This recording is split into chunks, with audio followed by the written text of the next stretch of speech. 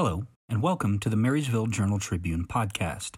My name is Michael Williamson, and I'm here today with Journal-Tribune sports editor Tim Miller, Alexei Pavlov, Richwood Gazette sports editor, and Chad Williamson, managing editor of the Journal-Tribune. All right, so here right at the top of the show real quick, we want to mention that this will be the last of the sports-specific coverage for the Journal-Tribune podcast. Now that the football season has come to a close, we're going to make a transition into more news-specific coverage, which will begin next week. But we'll talk a little bit more about that at the end of our show. But first, let's go ahead and close off our football season conversation by talking about the unfortunate loss of the Marysville Monarchs on Friday's game.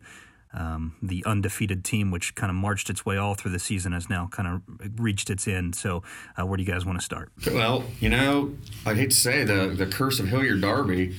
Hilliard Derby, when Marysville played them this year, took Marysville to overtime. Marysville didn't play very well, and then Marysville goes down to Hilliard Derby's stadium and ran into a monster in Springfield. I mean, the curse of Springfield as well. Yeah, Springfield. Second time in 3 years. Yep, and the second loss by their quarterback by the name of Smoot. Tashawn Smoot. Marysville people won't forget his name. I want to forget it really quickly. He was the real deal. And you know what? I think, it ended up 27-0 for anyone who did not read the paper, listen to it, watch it. It's hard to believe anybody wasn't there. I think Marysville Athletic Department estimated there were 6,000 people from Marysville there. 6,000 tickets sold. Jeez. So it was a big crowd. Springfield actually traveled better than normal too. There were a lot of people. Springfield had a lot of people who were waiting to get in after the game started. I looked out the press box, opened the door, saw a bunch of cars on Leopard Road, and they were telling me that it was Springfield people. So I thought, because right before the kickoff, I looked over across the field, Springfield stands, they were you know sparse. What? You're right. I remember looking up there too and thinking, well, that's a typical kind of Springfield crowd. But they were coming, and we know why. Boy, for whatever Mr. Smoot and the talented receivers were, their defense was phenomenal. They just did not allow Marysville to get anything going offensively. Marysville finished with 115 yards rushing in 35 carries, and this is from a group that has been averaging 8 yards a carry this year. Colton Powers had 95 on one carry last week. Yeah. They barely eclipsed that for the game. Colton had 50, Griffin had 44, Gabe had 28, Matt Krotowskis had a handful. He took a hit. And that Springfield was physical. They were not just fast, fairly big up front. They were very physical. Their two interior linemen, 8 up blockers. Their linebackers were very capable. Their DBs were quick. Their DBs really hit hard too. Yeah. They were like linebackers in the backfield. And I'm telling you what happened, what we've been talking about all year long. If you don't threaten somebody with a passing game, it's gonna look like everybody's right in front of you. And for a majority of the game, Springfield's safeties were about 7 yards off the ball. Yeah. They were where a linebacker would normally line up. Well, they were putting 7, 8, 9 in the box on occasion and just telling Marysville, hey, run at us. We know you're not going to. And then, even daring Marysville to pass. And the passing game just, again, has not been Marysville's strength this year. And that showed in this game as well. Yeah, we said that all year. The touchdown in the second quarter, after a scoreless first quarter, Springfield scored offensively in the second quarter. And that was the first time all year Marysville had trailed. And we had talked several times that we don't know if Marysville can come from behind because they've never had to. I mean, obviously they don't like to throw the ball. Yeah. So making up ground. But it went into the half at 7-0. I was still comfortable there. Yeah. I still felt comfortable. Look, they were manhandling Marysville at the point of attack, but you didn't know if that could be game planned around at that point. It looked like they were really superior. But you never know. They were definitely more physical on this night. Yeah. And they were just as fast, if not a shade or two or more faster than Marysville's defensive speed and offensive speed. You know what I told somebody is Springfield's very adept at maybe their first 3-4 passes. Very early in the game, they threw nothing but deep balls, kind of jump balls. And I thought, they're just going to try to outrace Marysville off the sideline. And after that, their passing attack got very, what I call, sophisticated. They ran a lot of like hook routes on the sidelines, comebackers, and then Springfield's receivers were very skilled at running after the catch. They pivoted out of their catch. And what I said is Marysville's DBs are fast, and they've talked about this all year. Cameron Jones and Tanner Powers, they're very fast.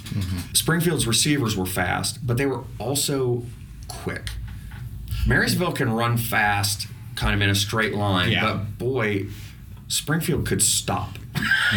And they spun, and then they were off, and they yacked all over. They yacked. Everybody was. For people, that's yards after catch. They were very good at slipping the first defensive back to come up to make the tackle as they caught the ball, and then they would run slants. They'd do some stop and go. I mean, they had a really sophisticated, and Mr. Smoot, with 3 years starting, he had very good timing. And if he got flushed, he could run the ball. Yeah. The first 2 touchdowns were him running. He accounted for almost 400 yards total offense himself. He passed for 347 and ran for 50. He alone accounted for more yards offense than Marysville got. So more than Marysville's probably given up all year. Absolutely. Yeah. Absolutely. And it was just a matter of Marysville has been a very good team this year. Friday night, they just ran into somebody who was much better. Yeah, it sounds like, it's easy to game plan for someone who runs the ball consistently because you kind of know where the ball's going to be. But for someone like Springfield to spread the field out, that also does a lot more damage because your DBs are running every which way. They're trying to cover as much as they can. I feel like almost. Or did you guys get a sense that it was kind of wearing them down? Well, Marysville only had 8 first downs in the game. Yeah. Their defense was on the field a lot. Yeah, and I think at times they got good pressure. Yeah. Their guys up front, and they blitzed a lot. Marysville blitzed a lot too, but he was able to get away from. He'd get away from it or get the ball out quick.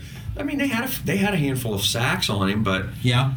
But they would come back with positive plays and keep the chains moving. And it's very disheartening when you have something like that, right? Because like in your mind, you kind of go like, what else can we throw at him that's going to make him kind of like hesitate a little bit? But it sounds like he wasn't hesitating whatsoever. He converted 3rd and long a few times to keep drives moving, and there was one I can remember, and Marysville almost got to him for a sack on 3rd down, and he completed a ball to the outside.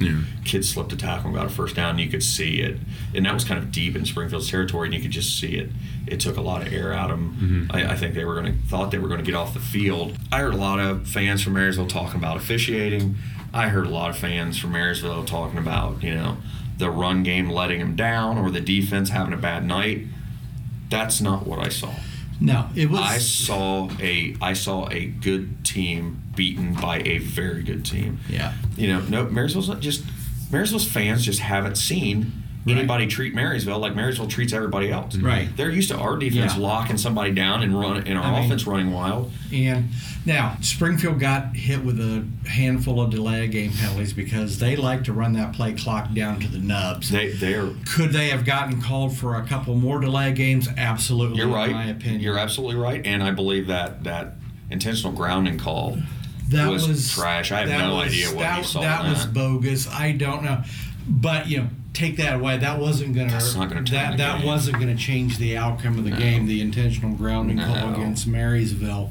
I mean, but there are just sometimes a good team, like you said, is going to run into a very good team, and the good team is going to lose, and that's simply what happened. I know some people were saying Marysville's boys deserve better than this. Well, not on this night they did, because they.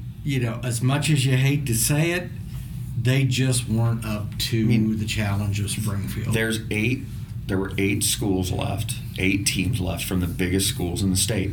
Absolutely. Private schools with twice the enrollment Marysville has. I don't know if any of the teams left, but Division I, when you get to the end of the road at the Division I tournament, you're seeing Division I college athletes all over the field. And, on any game in Division I in the Final Eight, there are athletes and great teams everywhere. And I think I said to you, Tim, on walking off the field, that Springfield looked designed to beat Marysville.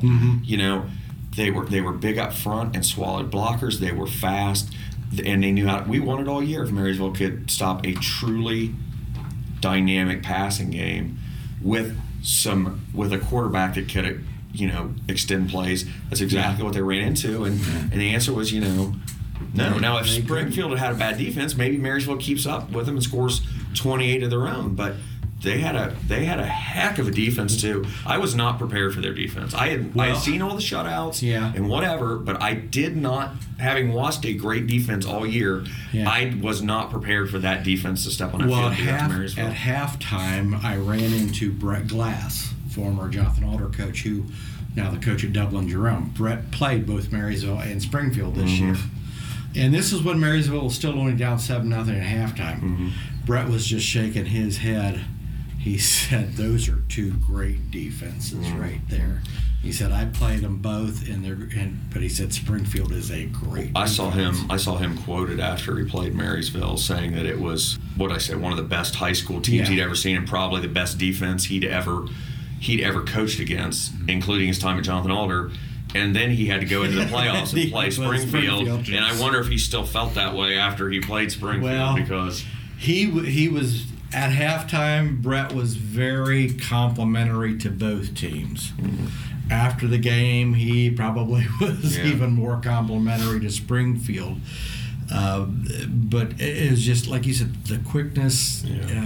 Marysville just had no answer, and now they know how other teams that they face this year. Absolutely. It was an absolute role reversal, and I think it was, that game was scoreless at the first quarter, 7-0 at the half, and honestly, I think that was Marysville's pride and heart scrambling around to keep them in the game like that, because what you saw in that second half is.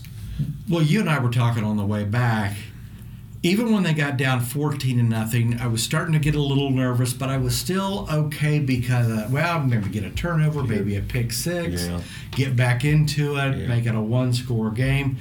But then when they scored and went up 20-0, my first thought was they're done. And I don't know if it was the third quarter, early fourth, where at one point Marysville they weren't backed up, in the shadow of their own goal post or anything, but they threw 3 straight passes. Marysville did.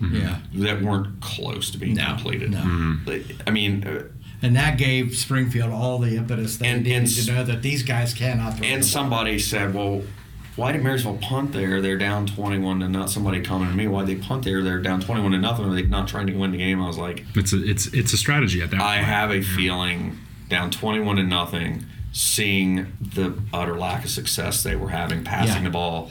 There's just honestly 21-0 might as well have been 50-0 at that point, because that offense was not designed to come back. No. Not against a mediocre defense. No. Yes, they can complete some passes, but are they going to zip up and down the field to come back that fast? I mean, when you throw 3 straight passes and they're just getting knocked away like, you're batting a balloon at a kid's birthday party. There's just nowhere to go with that. And I think, although you may never, admit it, I think you're just punting it and trying to limit the damage at that point. I think that's bad chance of that because Springfield threw a 40-yard, 38-yard touchdown pass with a minute and a half left. That was taking the salt shaker out and just standing over an open bleeding wound and saying, nice to have seen you tonight. It kind of reminds me of Jimmy Johnson's days at the U, where he would just put up so absurd numbers over teams, and at that point, what do you do? I mean, and Springfield, there was a minute 36 left in the game. They could have taken it. They could have run the ball, taken a knee, scrambled around, and stayed in bounds. They were just doing. and I'm not gonna. You make the choices you make, and 21-0 is not a blowout. It's not. Well, it would have been 20 because Ben. 20. You're right. Ben Bickerstaff put his big paw. That's right. And swatted away that extra point. That extra point. But at that point, 20-0 felt like 50-0. Yeah, with Marysville with a minute 36 left to go. And so Springfield has their starters in. I think Marysville had cycled some new people into the game. Yeah, they did. And Springfield put their starters in. Yeah. Wow. And went for one. Marysville would have been cycling other seniors and things like that in the game at that point. So. Which I'm not going to make a comment about Springfield doing that, but I think everybody who will be listening to this and who saw the game, I think they probably felt the same way. It was felt. Yeah. On the side, I was down on the sidelines, and it was felt. Yeah. What was the body language like in the fourth quarter on Marysville's team? It wasn't great. It wasn't great. No. Look, and it wasn't that they weren't trying, but if you're standing there, if you're trying to shove a semi truck down the road and it's not budging, at some point, you're not. If you're trying to take a semi truck on with a Volkswagen, that's not going to. Not to mention, they had, especially the defense, had just spent so much energy just trying to stay in the game. Right. Honestly, trying to hold this, this pass happy, this elusive quarterback and this pass happy offense. They're trying to shut them down, and they burn a lot of energy. And they were used to getting off the field 3 and out, getting off the field quickly, and they just couldn't do it this game because of what Springfield did to keep the chains. They converted a lot of big third down plays. They converted a lot of third and longs where it looked like Marysville was going to be able to get off the field, and they didn't. And that people who haven't played or who have never played the game or who have played the game know what that feels like because it's literally, it feels like someone just punched your gut, right? Like you don't know mentally what to do next, but at the same time you know what you have to do, which is stay on the field and do your job.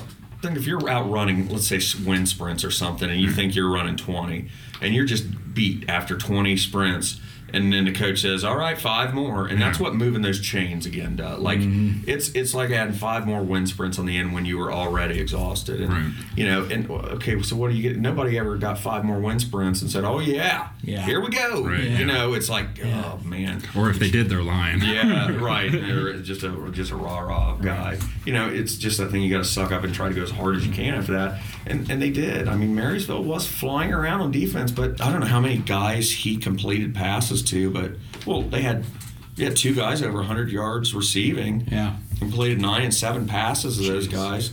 I mean, he was throwing the ball, spreading the ball around. I mean, it's not like he had one 6'7" receiver that was hauling everything down that they could shade coverage to. No, he was just spreading it around across the middle on the side. I'd say there were probably 5, maybe 6 different receivers that he found, and that's a quarterback who knows his people. Yep.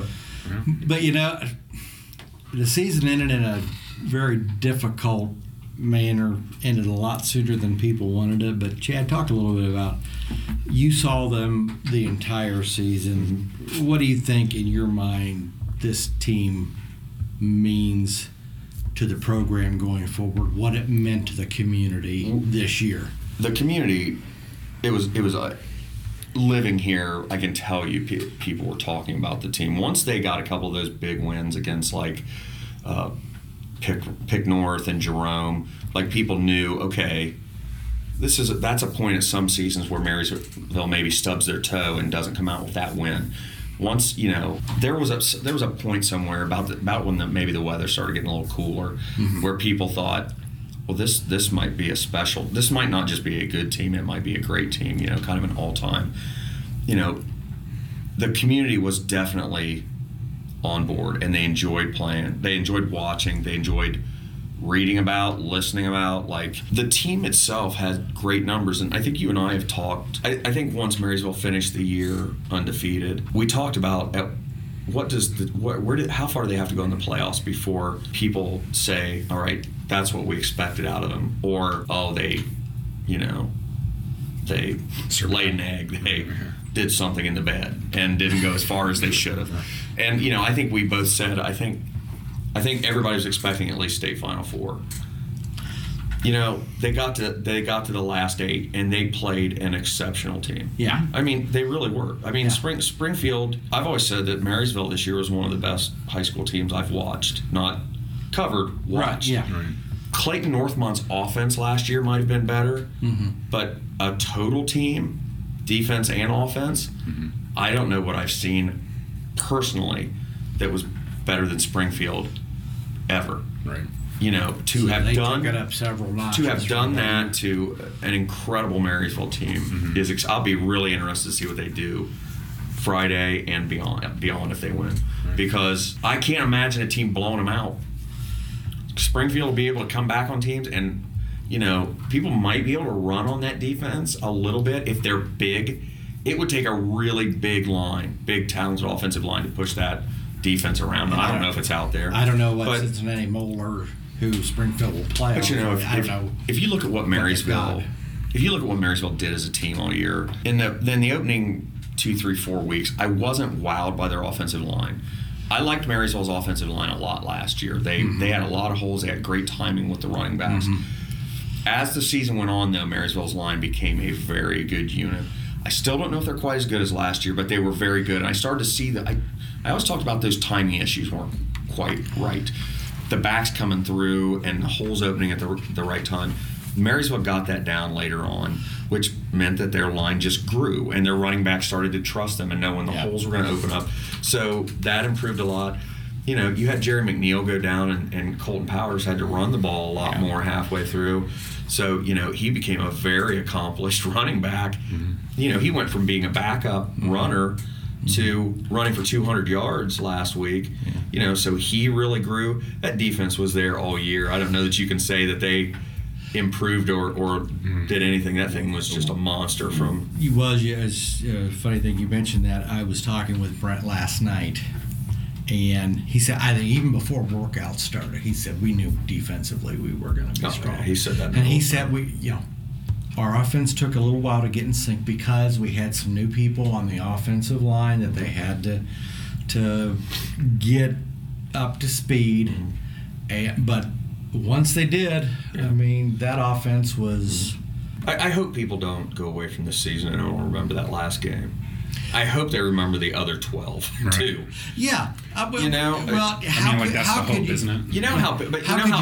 remember? How could you not look back and look at those 12 games and what this team, the full body of work, like Brent said to me after the game, he says, "This stings right now. Losing sucks." It does suck. It does. It does suck. It sucked. We were watching it. It sucked. It sucked to watch it. But he said once the dust settles, these guys, especially these seniors, Gabe Powers, Gavin Roars, Tanner Powers, Cameron Jones, Errol Will, Bickerstaff, Andrew Benz, guys like that. I'll miss that defensive line. They were a lot of fun to watch. Yeah, but he said all the team, every team, all the team, the players, the coaches, the support staff, but especially the seniors, McNeil, Richard Nielsen, a couple other seniors I want to mention, on the line. Jack Bloomberg. He said that once the dust settles and the sour taste gets out of your mouth, these guys are going to look back and think, wow, we did something very, very special. Well, I took that picture that I put on the front page Saturday of Gavin Roars, who, he started for 3 years, and I really think a lot. I tell a lot of people, go watch some tape on that kid, because his development from a sophomore to a senior, he developed a mean streak and was killing people. Yeah. And Marysville hadn't trailed all year, and they lose this game, big stage. Great team they played. And at district level, they don't give you a trophy. At the regional final, you have to march out there and you have to take your plaque trophy for a regional runner-up. And the picture I put was, he was obviously up. Somehow Roars got a hold of it, and he was holding it, talking to somebody, and clearly upset. There is not a less wanted trophy in the world than a regional runner-up. Yeah. As a high school football player, the regional runner-up trophy, and I put the most unwanted trophy. And you really think about that, and I was talking to Mac earlier, and I said, that's why I ran that picture, is I never really thought about just how unwanted that piece of hardware was at that time. At that time, everybody on Marysville's team, I guarantee, would rather burn that trophy than hold it. Yeah. Now, a week, 2 weeks, a month, a year, 6 years from now, that trophy and that trophy case will be a source of pride for every one of those players. They will be able to look back and tell college friends, their children, if they go to Marysville, I was on a special team, and we were final 8 in the state, and this, it will be a source of pride. But at that moment, God, what a bitter thing to hold on to. And I told you on the way back, that reminded me of Jonathan Alder's girls basketball team. They lost in the regional finals for 2 straight years. Combined total of 3 points they lost by. They get those regional runner-up trophies, and they just put it down on the chair. They left it for the cleaning crew, huh? They put it down on one of the seats, and they walked. Throw it in the trash can on your way out to the locker room. You know, one of the assistant coaches, I think, both years had to scoop it up. Now, again, those girls, this has been 8, 9, 10 years ago. Those girls now, yeah, we were part of a special team. But the sting was right there of that loss, just like it was, of those 2 losses, like it was for Marysville. And it's like, you know, we're not going on. We don't want, you know. You look around on social media, and there's Springfield people with their version of that trophy for the champion, and they're all posing it. Everybody wants to get their hand on it and take a picture with it, show it to everybody immediately. And that's natural. And that trophy for Marysville, in that moment, at that time, boy, oh boy. And it's going to be that way in a couple weeks for the teams that are state runners up. Yeah. You know? Yeah. They're not going to want to have anything to do with that trophy at that particular time, but time heals wounds. Yeah. And well, I mean, again, speaking from a player's perspective, I remember when I was in high school, again, like I was playing high school football in New York, we made it to the Eastern State title game, lost to Chalmont. But then the next year I was a junior, like the seniors or the now seniors from the year before that were juniors, they made it a point that Chalmont was going to be the goal. Like no one else mattered but Chalmont. And we ended up going to the state final. We ended up losing that game. But I do feel like that trophy, it is the most unwanted, but it's also like that reminder, right? Of, you know, hey, this is how far we went last time. Yeah. Let's see if we can make it further. You know, and Marysville's in an interesting situation. You know, we've talked so much about their defense all year, and they're losing, I think, 9 starters. Yeah.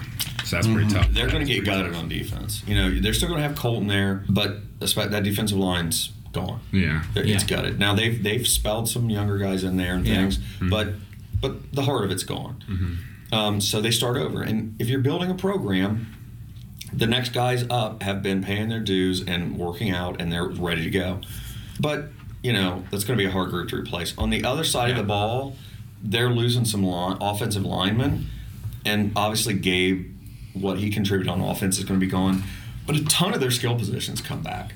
You know, Griffin Johnson, Colton Powers, if they want to run him a lot next year. Seeger's back at quarterback, or they might have, I heard they had a younger guy that got hurt that might be in the mix somewhere. Kutauskas got some tough yards. I like him. I think he's going to be fine for the next couple years. If they get a line, in my mind, that's got to be the same way that defense. You've got to have those kids that are there ready to go. They're just waiting for the shot.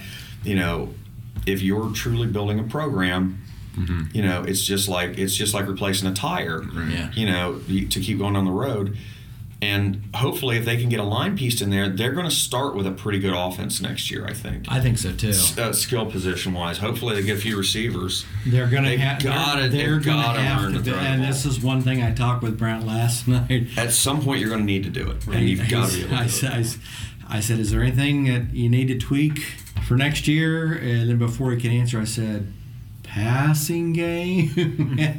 and he, you know, he agreed. Because if you complete a couple of passes early in that game, maybe you back them off. You don't have to deal with those guys 7 yards off the ball. I mean, that's immediate help. It's going to make life a lot easier. It's like looking up at a defensive line and nothing but linebackers. Like if you can back those guys up a little bit, it's going to make life a lot easier for your running backs. But that being said, I think, you know, all those skill position guys we mentioned will have another year of lifting. They'll be bigger. They'll be stronger and older. You know, you get a line in there and they go.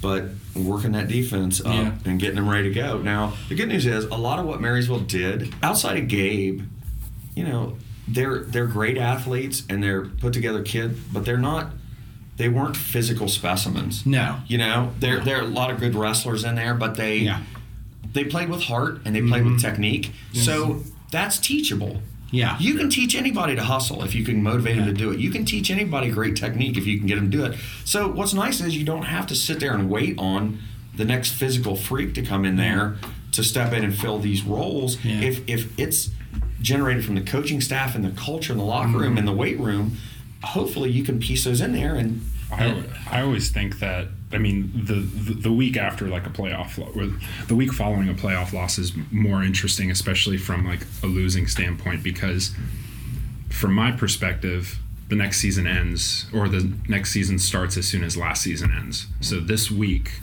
it would be interesting to see, you know, what kids are in the weight room, like who's in the weight room. Well, they have to take a certain amount of time off from the weight room, though. Yeah, practice wise, yeah. But I think they generally take a week off just to let people.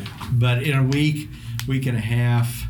I guess I'm more talking about like an individual standpoint. You know what I mean? Because like team wise, I understand that's all. In my mind, somebody like Colton Powers or Griffin Johnson maybe holds a team meeting, a players team meeting, not a coach called a players team. And I don't know if this happened, and you know, if it didn't, it didn't. Right. But maybe they just get this year's juniors together, and talk about it, or maybe they get juniors and sophomores like, hey, okay, from this point on, this is our team next year, and we move forward and we do it like the last group just did it. And you know, that's what a winning culture is centered around. It's centered around kids being accountable to each other as opposed to just running or lifting because the coach yells at them. And like honestly, that's the difference between winning and losing, in my opinion, too. Is just like the mental toughness and fortitude. And the difference between having a great year and then mediocre for another decade. Right. If you're always up there, and you look around Central Ohio, and you can generally count on the teams that are going to have winning records year in year out because they've got a culture. And Brent said Friday night to the team, and he reiterated it to me last night. You always want your seniors to be able to say they left the program better than they found it. He said this year's seniors did. It's going to be up to next year's seniors to see whether they're able to say. Yeah, I think they gave the younger guys the blueprint. Yeah. You know, because that defense just hustled. It was just wave after wave, and that was heart and that was hustle. So the blueprint's there. You know, whether the athletes are going to be as good, you know, I think that the team next year will look a lot like this one. You know, you won't have 6'4" Gabe Powers out there in the middle, but I think that relentless wave of defense will be there. I hope at least. Yeah. Someone's got to have the heart of an Errol Will. Yeah, and you know, Colton Powers he's an absolute hammer. I don't know if he's as vocal as some of those guys, you know. So somebody. I think he may have to learn. I think Griffin Johnson will be on offense, but they're gonna need that. You're right. They're gonna need that type of leadership, active vocal. And leadership. I think it's gonna come down to Colton because he's a returning linebacker, and that's, you know, a highly important level of your defense. So. If you want to continue this level of success, at least look at the players that made an impact on your team and say, hey, how did you do this? How is this done?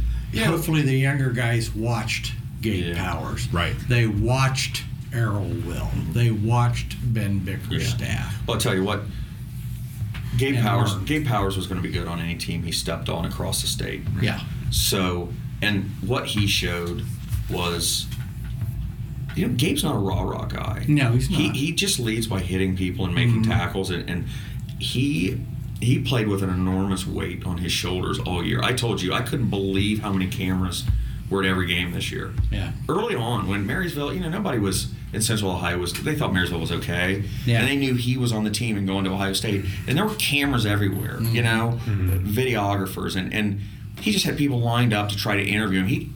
He got interviewed more after every game than the coach. Right. Every game. There were Buckeye, you know, podcasters or videographers following him and interviewing him, talking to him. And kids running up wanting autographs, and everybody even from the other teams knew who he was, and you know, they'd almost have to make they'd almost have to make a tunnel for him to get back to the locker room. He played with a tremendous weight and showed what to do how to act when everybody knows your name. Ben Bickerstaff and Errol Will showed you how to play when nobody knows your name. Exactly. You know what I mean? Those two guys early in the season, I guarantee you nobody was looking out at those two guys going, oh boy, we're going to have to game plan around these guys. You know, he's 170 and he's about 180 or 190 or whatever. And, you know, and then they came out and they showed that you don't have to be 6'4" with, you know, with all this genetic, you know, makeup to go out and just bust your rear end and play with great heart and energy and technique and take over games when nobody sees you coming. Yeah. On a guesstimate, like, percentage level, how many of the members of the football team are two-sport athletes? Because I mean, of the starters, I know that there's a group of defensive linemen that are wrestlers. They're wrestlers. 30%. Maybe 20%. Errol's a wrestler. Ben Bickerstaff's a wrestler. Colton Powers is a wrestler. Well, I mean, those are basketball or not that track. many. Do any of them run track? Oh, Cameron Jones is. Oh, I knew that. There are guys who played. There are guys who do track. The Ben's kid is a weight man on the track team in the spring. He got a lot better. Yes, he did. He had a couple of sacks. He's kind of he's more the prototypical defensive lineman for Marysville. Not a speed rusher guy, thick kid, strong, a little shorter, but boy, he got a lot better through the year. He had a couple of sacks, I think, Friday night, and he really made people learn his number. You know, Gabe played JV basketball here as a freshman, and he looks like he'd be a good basketball player. Oh, he's a very good basketball player. Just good kind of body awareness and control. Yeah. Looks like he'd be everybody knew right from the start that football was going to be his thing, but you know, he's the type that could have gone to a MAC school or an OAC school and played basketball. He picked up a basketball right now. His dad would tackle him on the court. Oh, I know. Yeah. It's like, no, you're going to stay. Get in that weight room. Well, if I see you pick up a basketball again, I'm going to shoot it with an arrow. And you know, we talk about, you know, like, you know, preseason or off-season preparation. For skilled positions, by far, do track. Yeah. I mean, like, that is... I'm a little shocked that you don't see more of Marysville's skilled guys out there running sprints. Yeah. I mean, like, again, they don't have to be the fastest cat out there on the field either. They just have to get the reps in. Like, that's the main deal. Yeah. So, and you know, they always said the fastest 100-yard swim was not recorded in the Olympics or in a pool. It was recorded from a guy swimming away from a shark. So, you know, you can go out and run sprints all you want, you know, in the grass off season, but if you go out on the track against true speedsters from around the Central Ohio, around the state, that's where you're going to run your fastest is against that kind of competition. And to kind of look at, you know, track from a national standpoint, I mean, you know, in California, I was able to play with a couple players from Long Beach Poly, which are... They put out like products like Juju Smith-Schuster and Deshaun Jackson. All of those guys ran track at like the high school level. Yeah. And even like Reggie Bush said, like not too long ago, he was like, if you want to get fast, run track. Yeah. Like it's just that. Well, you know, there was a debate for a long time that, you know, hey, maybe sports specialization. You know, you're a football player, get in the weight room.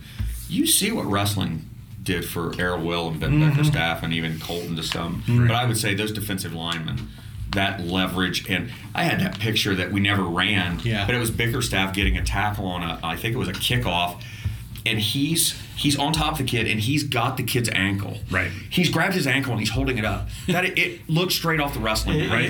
They attack those ankles. It was a wrestling takedown, basically. He still had the kid's ankle up in the air as he's got him on the ground. I love it. So, you know, it teaches that body awareness, leverage, hand fighting. Yeah. Aggression, really. Yeah, absolutely. So, you know, you see what wrestling did for two guys that weren't massive up front linemen, but they were dominant. Yeah. You know, and you see what other sports, you know, like as you said, track being a big one for speed guys. You know, you see what some of those things do for kids. Well, I did see that Gabe Powers gave his farewell post on Instagram. So it'll be interesting. We've talked about this. It'll be interesting. Gabe's not a two-sport athlete. In theory, now that he doesn't need OHSAA eligibility anymore, what's going to happen next? Name, image, likeness. Yeah. In theory, I believe he could start accepting contracts for name, image, likeness. From what I understand, he can graduate in December. Is he going to do that? A lot of this. My source tells me that there's a possibility he will graduate, and so he can enroll in Ohio State. You know what? Take part in spring football. I know. I bet the football teams, OSU's probably putting pressure on him because they want to get those guys in there and get them acclimated. But yeah. Boy, you hate to see that. Watching him play, knowing what he meant to the community and his teammates and everything like that, you hate to think that the kid has to forego the second half of his senior year when he's the big man in the school, missing out on prom, missing out on just fun, all that fun stuff. Yeah, but then again, what's the goal though for him? Yeah, I know. But are you raising a kid or are you raising a thoroughbred? Football machine. Yeah, I hate that. You know what? Maybe that kid wants no part of prom. Maybe he doesn't care. Maybe whatever. Yeah. And I think about that about a lot of those guys. Held one guy, his whole senior, that quarterback for OSU. Quinn Ewers. Yeah. He gave up his whole senior year. And he hasn't stepped a foot on the field. He got some reps this past Saturday. Did he? He got some reps at the end of the game. Yeah, he got some reps, but it wasn't anything to really. He lost out on an added year of high school experience that could have helped prepare him even more so. Do you know what it is like to be just the best football player at your school, in your region? No, me either. But can you imagine what that feels like as a senior in a year of school and all that goes with being a senior anyway? And being that guy, and you give it up. Yeah. And you walk out the door and say, it was fun while it lasted. That's a tough. Yeah. He could go down to Ohio State, blow out his knee in practice, and never see another rep on the field. And I know. I don't mean. I'm not talking about Gabe. I was talking about the quarterback. I'm talking about this quarterback. Yeah. Knock on wood for everyone. Anyway. But you gave that up. That's Kenny Chesney's not singing about walk-on freshmen.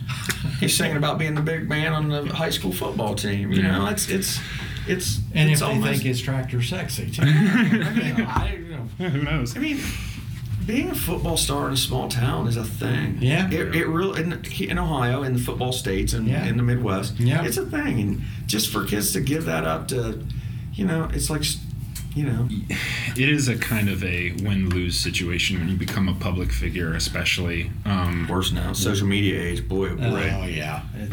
People know your every move. People are waiting for you to mess up. That's right. People are going to dictate whatever you do. But honestly, like in the day and age of the amateur / professional athlete, this is uncharted territory. So there's essentially, once you're done with high school, there is no amateur athlete anymore. Yeah. Well, I don't know about the Division III level. I think we're very much amateurs at that point. I get it. People don't pay that much attention to those. Yeah, those guys play for the love of it. I always said that. I said, I said you've got to love a sport to play Division III, to get on the bus and ride like that, put all that time in, and have the crowds be potentially smaller than you played in front of in high school. Exactly. I didn't love it that much.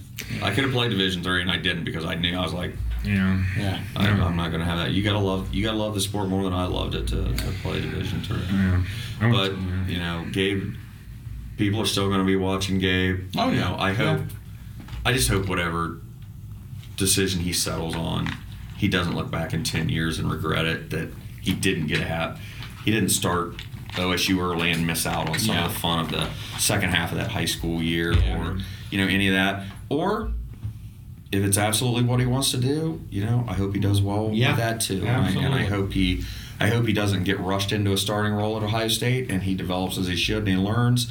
I hope he doesn't lose the love of the game for I would hope that pressure. Ohio State would bring him along at a reasonable pace. I think it's hard to forego the opportunity of playing for a program like Ohio State, where there's so much resources for the craft that you are specifically doing. Yeah. Like I can tell you one thing. Ohio Wesleyan has some of the best, weight room, and they have some of the best facilities, I think, in the NCAC. And if I had an opportunity to train with the team, before I was even a freshman at the school, I would love that opportunity. But then, again, it's me. It was for love of the game. Yeah. But, there's more added to this. We do have to So this will be our last sports specific podcast, probably until football season next year. While we might fold in some sports talk here and there or portions of the podcast from here on out, the format will morph a little bit, and we'll start bringing in other members of the newsroom staff, and we'll be talking about, focusing a little more on news kind of topics, things going on around the county and city, and just bantering that stuff back and forth. It's not to say that we won't have sports coming in and doing things, but it won't. This podcast won't just be sports from here on out. So we'll be doing some other things. So Tim gets to take, spend his winters in Tahiti because he won't need his golden pipes on the microphone as much anymore. So it's a tough job, guys. No, someone's got to do it. You put in your time. You get your off season too. So. But yeah, that's all to say is that next week when we post something, it will have a new format, and it'll probably be an ever evolving format from here on out. Mm-hmm. So I'm excited to hear what goes on besides just general sports. So it'll be interesting to hear from everybody. Look, if you've ever sat in our newsroom, there is no lack of conversation of. I don't even know what you say. The issues going on around town. We bat that ball back around a lot anyway. Honestly, I think that's where this podcast comes from. I think our owner heard us just talking opinion-wise on things that are going on in town and thought, well, we might as well record this. You're doing it anyway. Yeah. And so that's where we'll be going with that from here on out. All right. Well, that's the show for this week. Thank you guys for all the good information and for all the coverage this football season. That will wrap up our 2021 football coverage for Union County and the teams in the coverage area. So as we said, next week we'll start a new format. We'll focus on more news-specific coverage, local issues, and bring in some reporters from the newsroom to talk about those things. So please keep an eye out for that. We do appreciate everyone who listens. Please don't forget to like and subscribe to the podcast, and we'll see you next week.